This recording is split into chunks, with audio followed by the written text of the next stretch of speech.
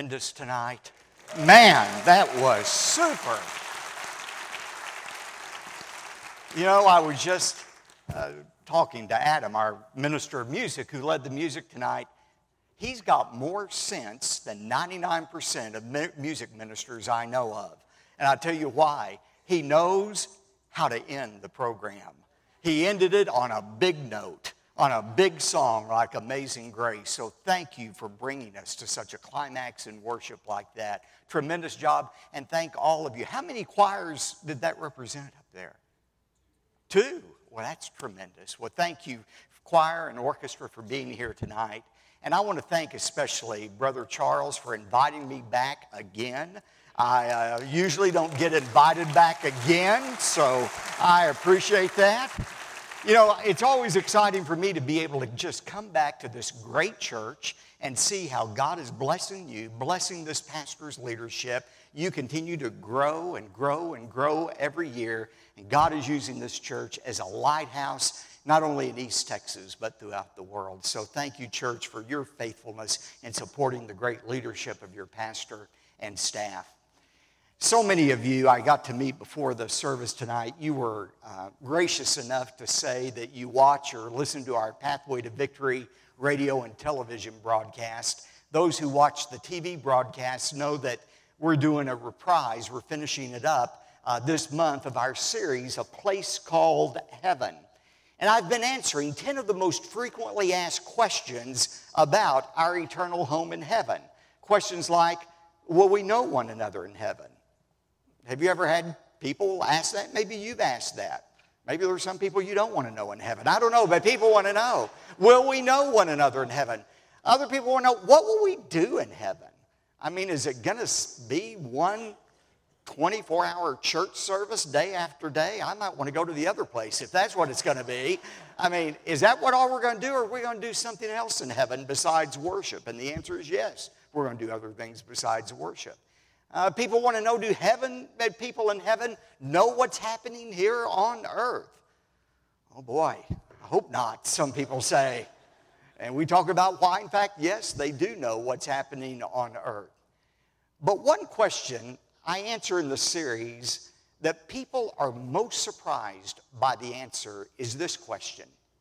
Will heaven be the same for everyone?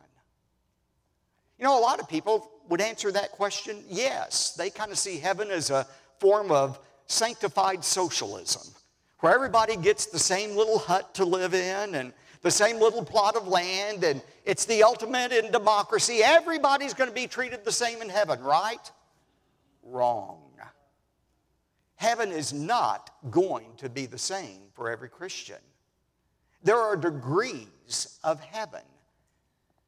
How do I know that?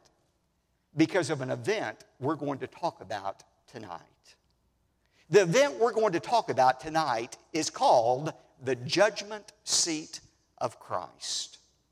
And what you're going to hear in the next 25 minutes, doesn't that give you a little hope right now that I said the next 25 minutes? That sounds like heaven. What you're going to hear, seriously, in the next 25 minutes could make an eternal difference in the kind of heaven you experience. Tonight I want to do 3 things in the few moments we have together. I want to look at God's Word and first of all talk about the reality of the judgment seat of Christ.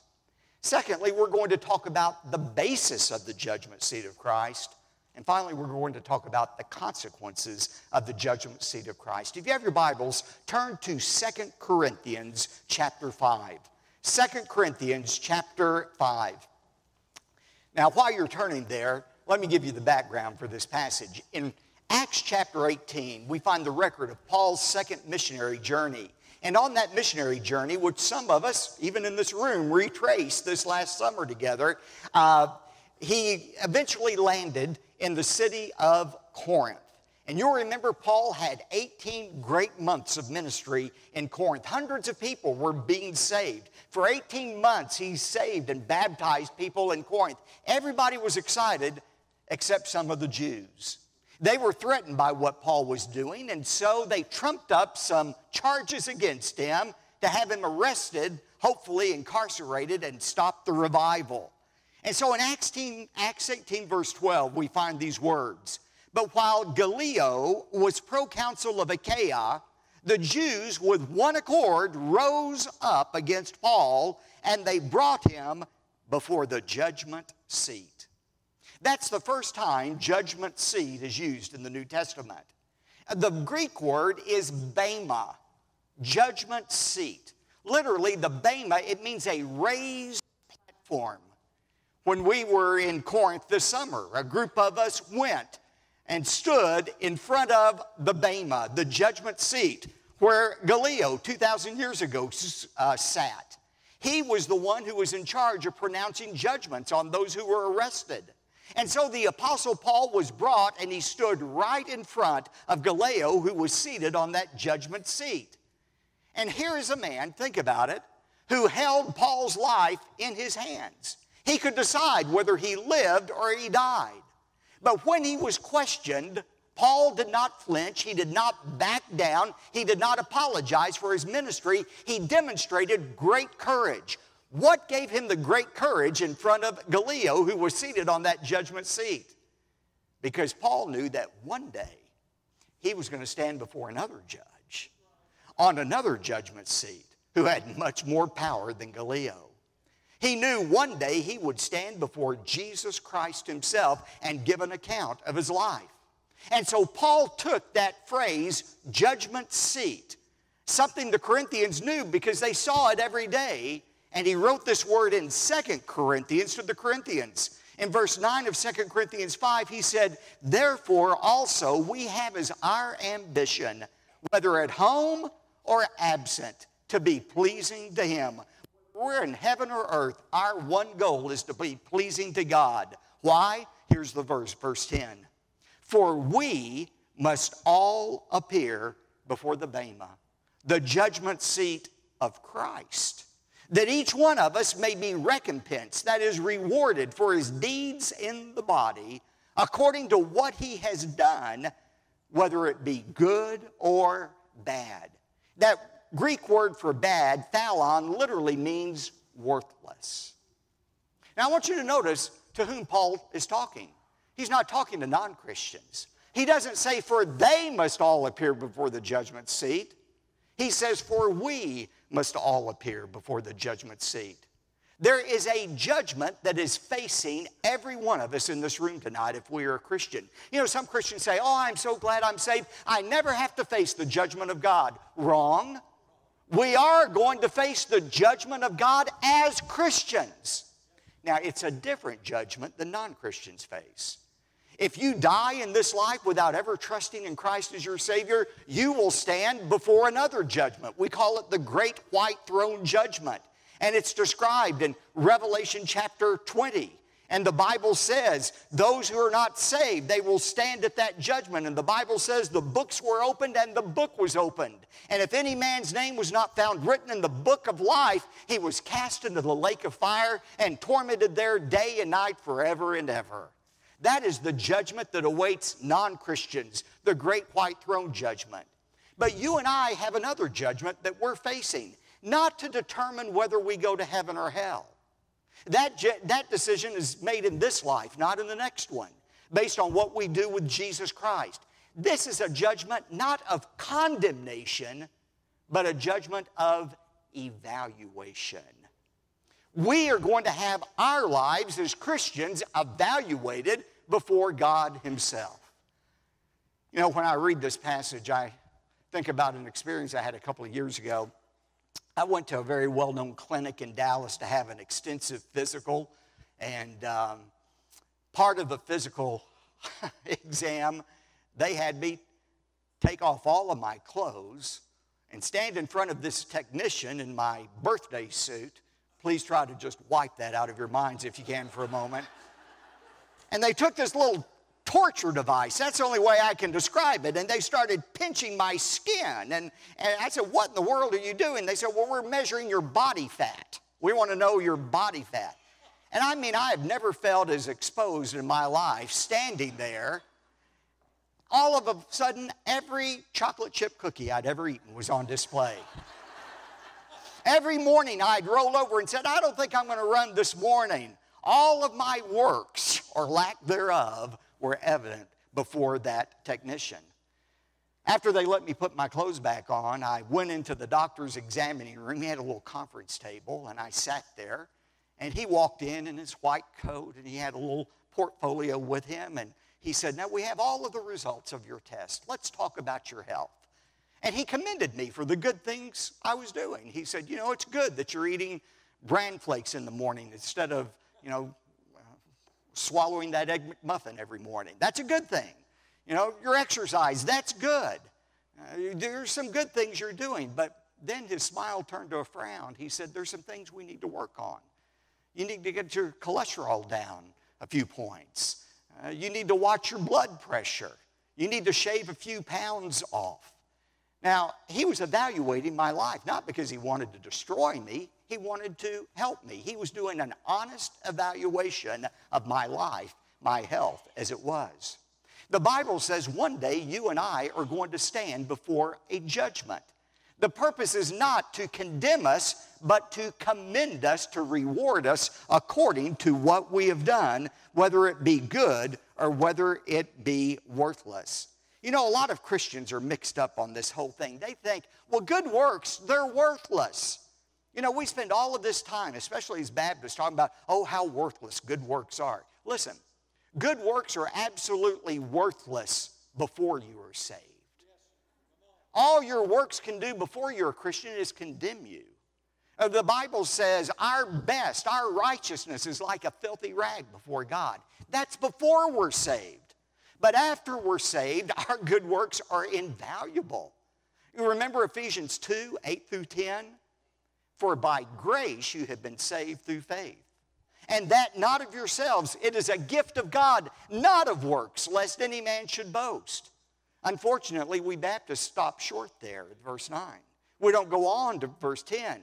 It says, for his workmanship, created by Christ Jesus for good works, which God prepared beforehand that we should walk in them. We are not saved by works, but we are saved for good works. In fact, what did James says? Faith without works is a dead, worthless, non-existent faith. This judgment is a judgment not to determine heaven or hell, but to determine the kind of heaven that you and I are going to experience. And Paul says we all must stand before the judgment seat of Christ. Maybe this will help you understand it. Good works are absolutely worthless to secure your place in heaven, but they do determine your position in heaven. They do determine the kind of heaven you are going to experience. That's the reality of the judgment seat of Christ. Well, what is the basis for that judgment then? Exactly how is God going to judge me? Hold your place here and turn back to 1 Corinthians chapter 3, 11 through 13. This is so interesting to me. 1 Corinthians 3, 11 to 13. For no man can lay a foundation other than the one which is laid, which is Christ Jesus. Now, if any man builds upon that foundation with gold, silver, precious stones, wood, hay, or straw, each man's work will become evident, for the day will show it, because it is to be revealed with fire, and the fire itself will test the quality of each man's work. Let me see if I can help you understand what Paul is saying here. I want you to imagine that you have a very wealthy father. In fact, your father is Jeff Bezos, the owner of Amazon, the wealthiest man in America. Latest net worth, I read last week, $125 billion. Now imagine Jeff Bezos is your dad. And you have one sibling. And Jeff Bezos calls you and your sibling in and says, you know, I'm getting up there in age and I'm trying to determine what to do with my estate. And I want to be sure that it's taken care of and goes to somebody who's going to use it wisely. So we're going to have a little contest with you and your sibling. And this is what we're going to do. I'm going to buy each of you 5 acres of land. And I am going to, on each of your pieces of property, I'm going to pour a concrete foundation of 10,000 square feet. And then I'm going to give each of you a check for $10 million. And in 6 months, I want to see which one of you can build on that foundation the most luxurious home possible. You've got 6 months to do it, and whoever ends up with the most luxurious home, I'm going to give 2/3 of my estate to. Well, you hear that from your dad, and you're so excited you can't even go to sleep that night, thinking about those billions of dollars. So you immediately begin sketching out plans for what that house is going to look like.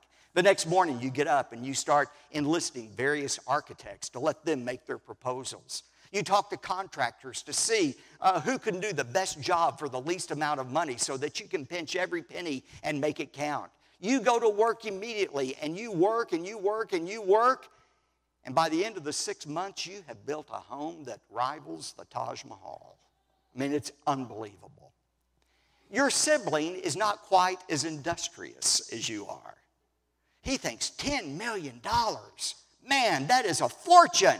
I've got so many things I want to buy. I'd like to buy an airplane, and my wife and I want to go around the world several times, and we've got this, and we've got all the time we need to build that house later on, but let's enjoy it. Let's live. The night before the contest is over, your sibling says, oh, yeah, there's a contest, isn't there? Yeah, I'm supposed to build a house. The only problem is he has no money left. He has no time left. All he can do is put a grass hut on that 10,000 square foot concrete slab. The next morning, your dad, Jeff Bezos, comes to inspect yours and your siblings' work. He walks around your palace. He just grins from ear to ear, and he says to you, well done, well done. Then he goes to look at your siblings' house, walks around that little grass hut, shakes his head and says, what a pity, what a pity. You say, what in the world does that story have to do with the judgment seat of Christ? That's exactly what Paul is talking about in 1 Corinthians 3 here. Look at verse 11.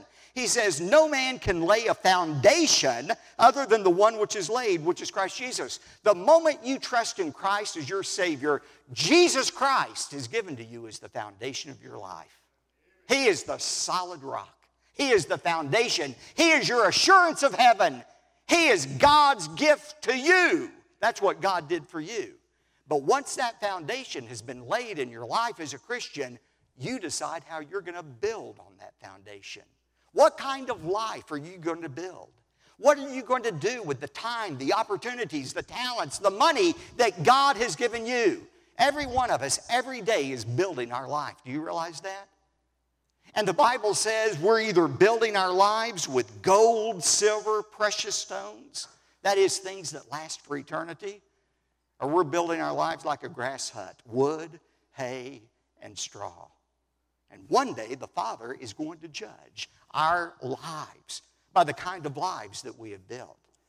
You say, Pastor, can you be more specific? Exactly what is he going to judge us by? Well, one criterion is the durability of our life. That's what he's talking about with gold, silver, precious stones, or wood, hay, and straw. Do our lives count for eternity, or are they only temporary? Am I really building a life that is built around God's purpose or my purpose? Am I building a life with an eternal focus or with a temporal focus? By the way, could I ask you right now, what is the focus of your life? Is it on the eternal or is it on the temporary? Here are 3 questions to ask yourself. These are fun questions just to help you know what the focus of your life is. First of all, ask yourself, what do I think about most often? You know, when I'm driving in the car, when I'm stopped at the stoplight, when I'm sitting at the Woodland Hills Baptist Church on Monday night listening to Pastor Jeffress, what am I thinking about? Are they eternal things or are they temporary things? Secondly, what do I talk about most often? You can tell somebody's focus real quick. Are they talking about the stock market, politics, Friday night's football game? Is everything that comes out of their mouth about the temporal or the eternal? Finally, if somebody gave you a check for $100,000, what would you do with that money? What I'm saying to you is what you think about, what you talk about, how you spend your money will help you determine real quickly if you're building your life with wood, hay, and straw, or with gold, silver, and precious stones.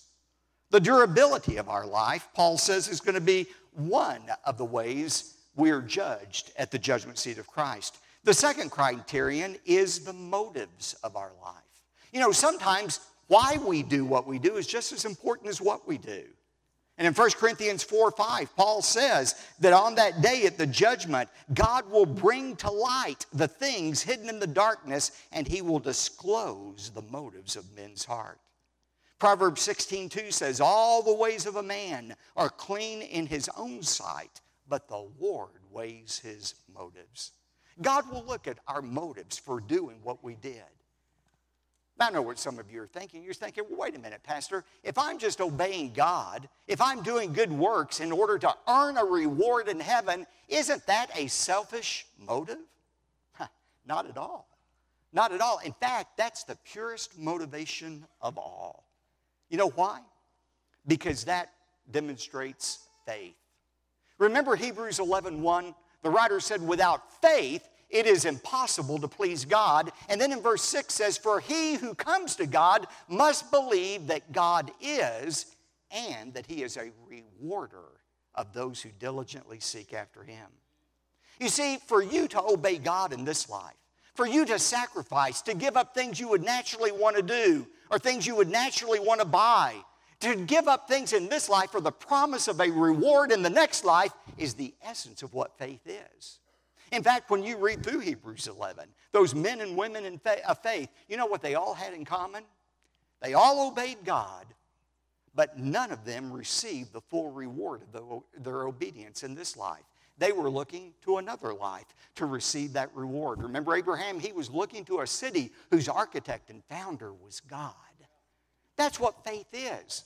It's believing that God will one day reward us for our obedience. The Bible says at the judgment seat of Christ, we will be judged by our works, specifically the durability of our works, and secondly, the motives of our works.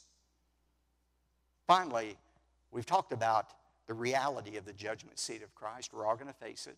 We've talked about the basis of the judgment seat of Christ, our works, their durability, and their motives. Finally, what are the results of the judgment seat of Christ? This is so important. Have you ever heard people say, oh, I don't care anything about rewards. As long as I make it to heaven, I'll be happy. Have you heard people say that? Better think again. Better think again. Let's see what God says about that. God gives us two possible outcomes that we could experience at the judgment seat of Christ. One possibility is that of rewards. Look at verses 14 and 15, or verse 14. If any man's work which he has built upon it remains, he shall receive a reward.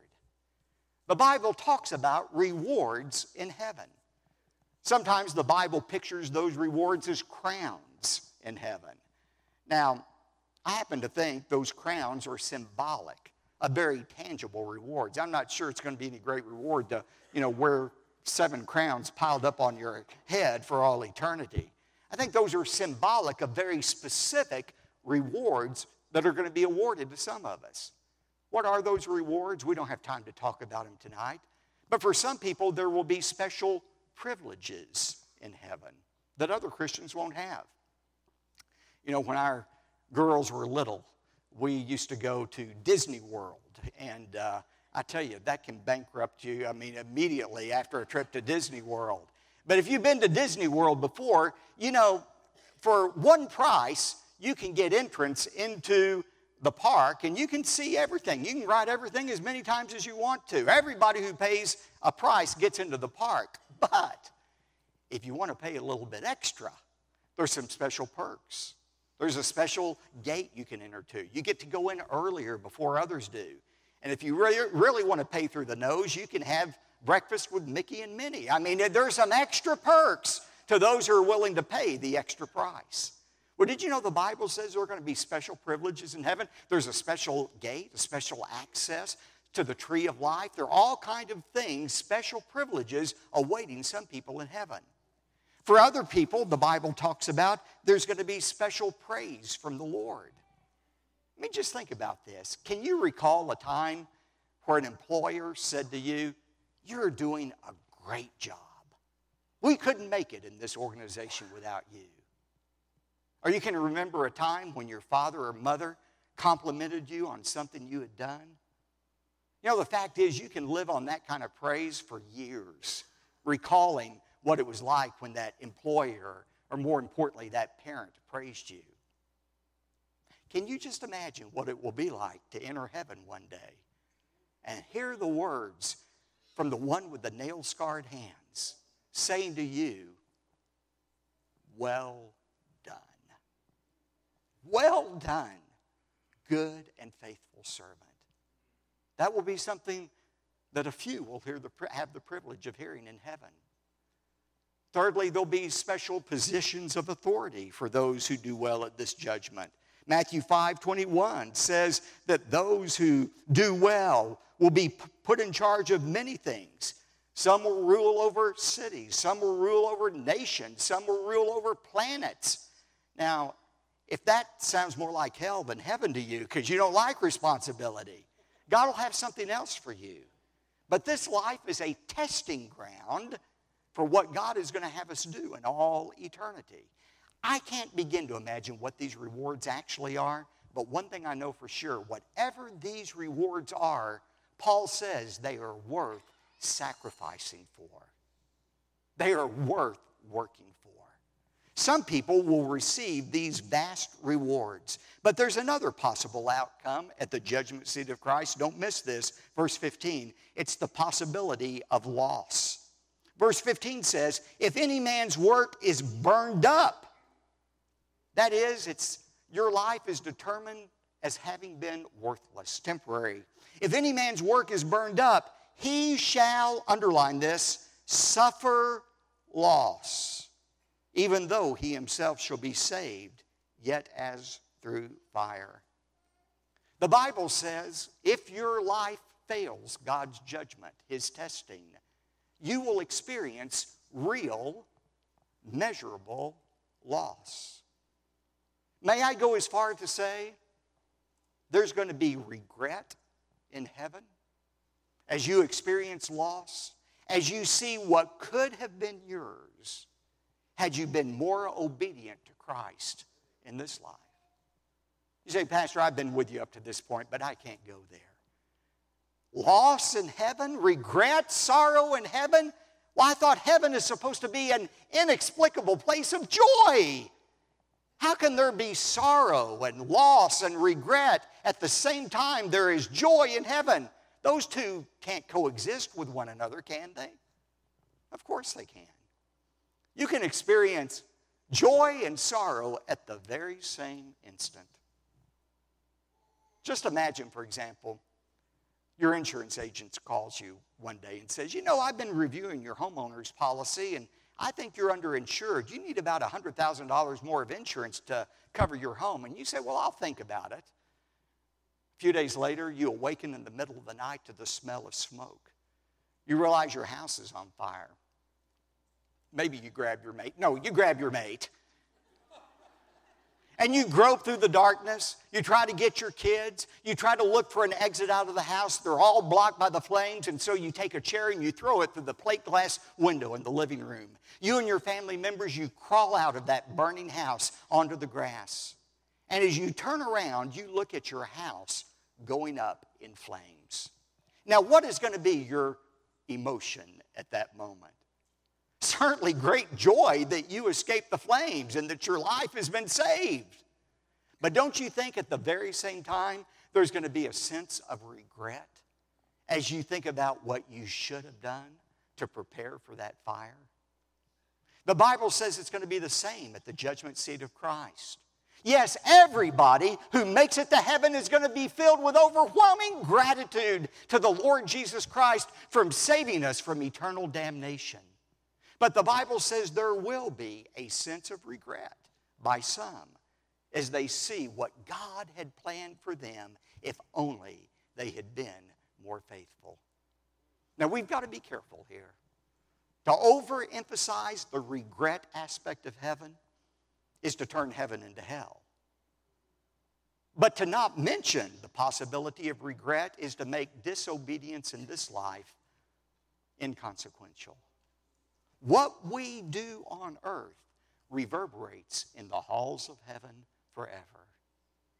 My friend Erwin Lutzer tells a great story about a beggar in India who was standing out on a dusty road with a bowl of rice in his hand, begging for more rice. He took 3 grains of rice and put it in that bowl and held it out there, hoping it would motivate people to give more rice. He stood there, and finally on the horizon, he saw a chariot racing toward him. It was a beautiful chariot. He knew it must belong to a wealthy Raja. And as the chariot got closer and closer, his hope began to build, and that chariot pulled up in front of the beggar and stopped, and this wealthy Raja, dressed in robes, stood down from the chariot. And he said, "Show me your bowl." And so the man hopefully put out the bowl with the 3 grains of rice. He said, "Give me one of your grains of rice." The beggar couldn't believe it. Why would a wealthy man ask a beggar for a grain of rice? But he begrudgingly gave it to him. "Give me another," he demanded. And so he reached in and gave another. "Another," he demanded once again. This time the beggar was seething with bitterness and resentment, and he allowed the Raja to pick out the final grain of rice. The wealthy man got back in his chariot and rode away. This man was bitter, almost brought to tears, that this wealthy man would take the last grain of rice that he had. He happened to look down into that bowl, and he noticed something glittering. And he picked up one of those glittering particles, and he noticed it was a nugget of gold. Then he looked down, and there was a second nugget and a third nugget of gold. For every grain of rice the beggar gave the Raja, the wealthy man exchanged it for a nugget of gold. Now, Erwin makes this great point. He says, if we clutch our bowl of rice, we shall lose our reward. But if we are faithful and give God each grain, He gives us gold in return. And the gold God gives will survive the fire. For we must all stand before the judgment seat of Christ, that each one of us may be rewarded for what we've done in the body, whether it be good or worthless. Let's bow together in a word of prayer. I'm going to ask nobody to leave right now, nobody to move. With every head bowed, every eye closed, let me just make it very clear. It is impossible to work your way into heaven. That is absolutely impossible. Salvation is a gift you receive from God. All you must do is tell God you are truly sorry for your sins. And He promises to wipe away your sins. Though they be as scarlet, He will make you as white as snow. Today, God's gift of salvation is not something you work for, it's something you receive. The Bible says, but as many as received Him, to them He gave the power to become the sons of God, even those who believe on His name. And tonight, we want to give you an opportunity to receive that gift of salvation. Tonight, if you would like to receive God's free gift of eternal life, I want to invite you to pray this prayer silently in your heart as I pray it out loud, knowing that God is listening to you. Would you pray this with me? Dear God, thank you for loving me. I know that I have failed you in many ways, but I'm truly sorry for the sins in my life. But I believe what I've heard tonight, that you loved me so much, you sent your Son Jesus to die on the cross for me. And right now I'm trusting in what Jesus did for me, not in my good works, but in what Jesus did for me to save me from my sins. Thank you for forgiving me, and help me to spend the rest of my life serving you. And I pray this in Jesus' name.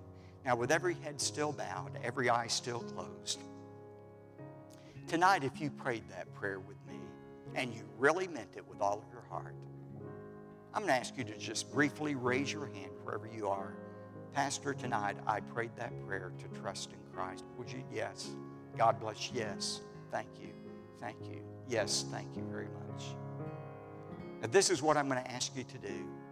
I'm going to ask Brother Charles to come and stand at the front right now, if he would. I want all of us to stand where we are, quietly, head still bowed. Stand together, all of us right now. And tonight, if you raised your hand, if you prayed that prayer and you meant it, I want to ask you to just take a few steps and shake Brother Charles' hand and just say, I prayed the prayer. That's all you have to say. You say, well, why do I need to do that? Why do I need to come forward and shake the pastor's hand? Well, one reason, he wants to pray for you in this most important decision you'll ever make. But even more importantly, coming down to the front will help seal that commitment in your heart. In the days, the years ahead, if you ever begin to wonder whether or not you're a Christian, you can look back on this night, August 20th, 2018, when you walked down the aisle and took the pastor's hand, and remember that you did everything the Bible says you must do to trust in Christ. So in just a moment, when we begin to sing, if you prayed that prayer, I want to ask you to come right now and just shake the pastor's hand. Would you do it as we sing together?